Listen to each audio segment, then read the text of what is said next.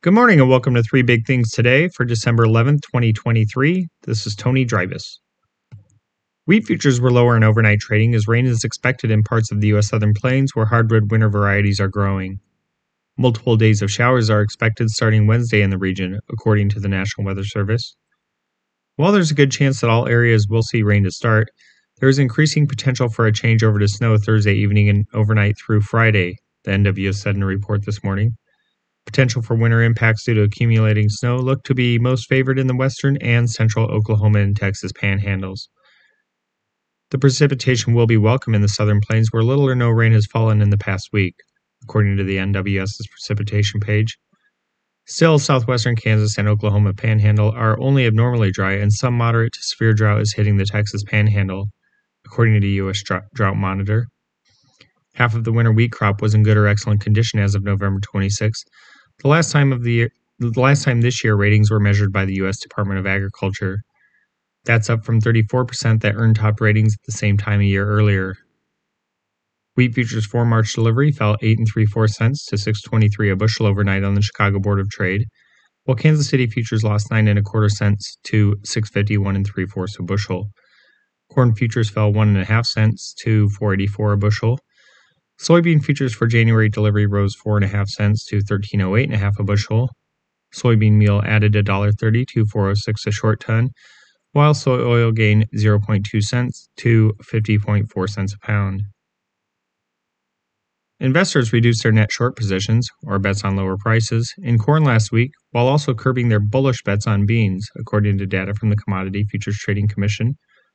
Speculators held a net short 158,828 futures contracts in corn in the 7 days that ended on December 5th, the CFTC said in a report.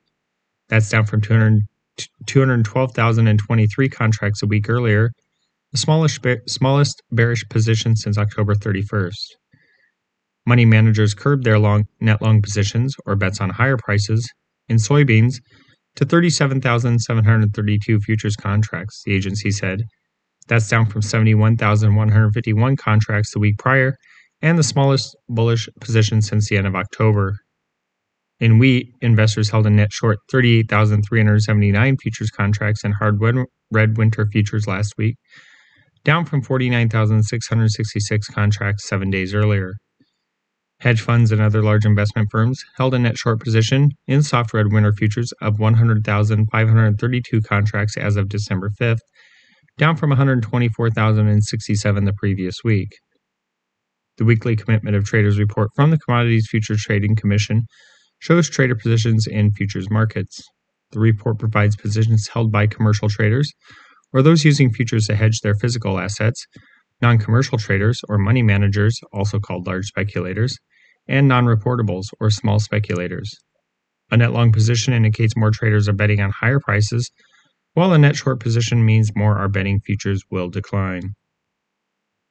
In weather, extremely dense fog is forming in parts of the eastern half of North Dakota this morning, reducing visibility to less than a quarter mile, according to the National Weather Service.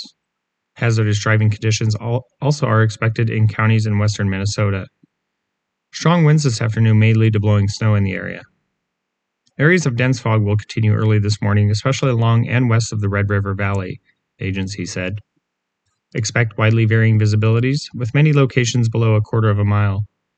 Gusty northwest winds this afternoon may result in some drifting snow in open country. In southeastern Oklahoma and northwestern Arkansas, meanwhile, dry weather will lead to tinderbox-like conditions today. Near to above normal temperatures, low humidity, and dry grasses will lead to increased fire weather concerns this afternoon in the region, the agency said.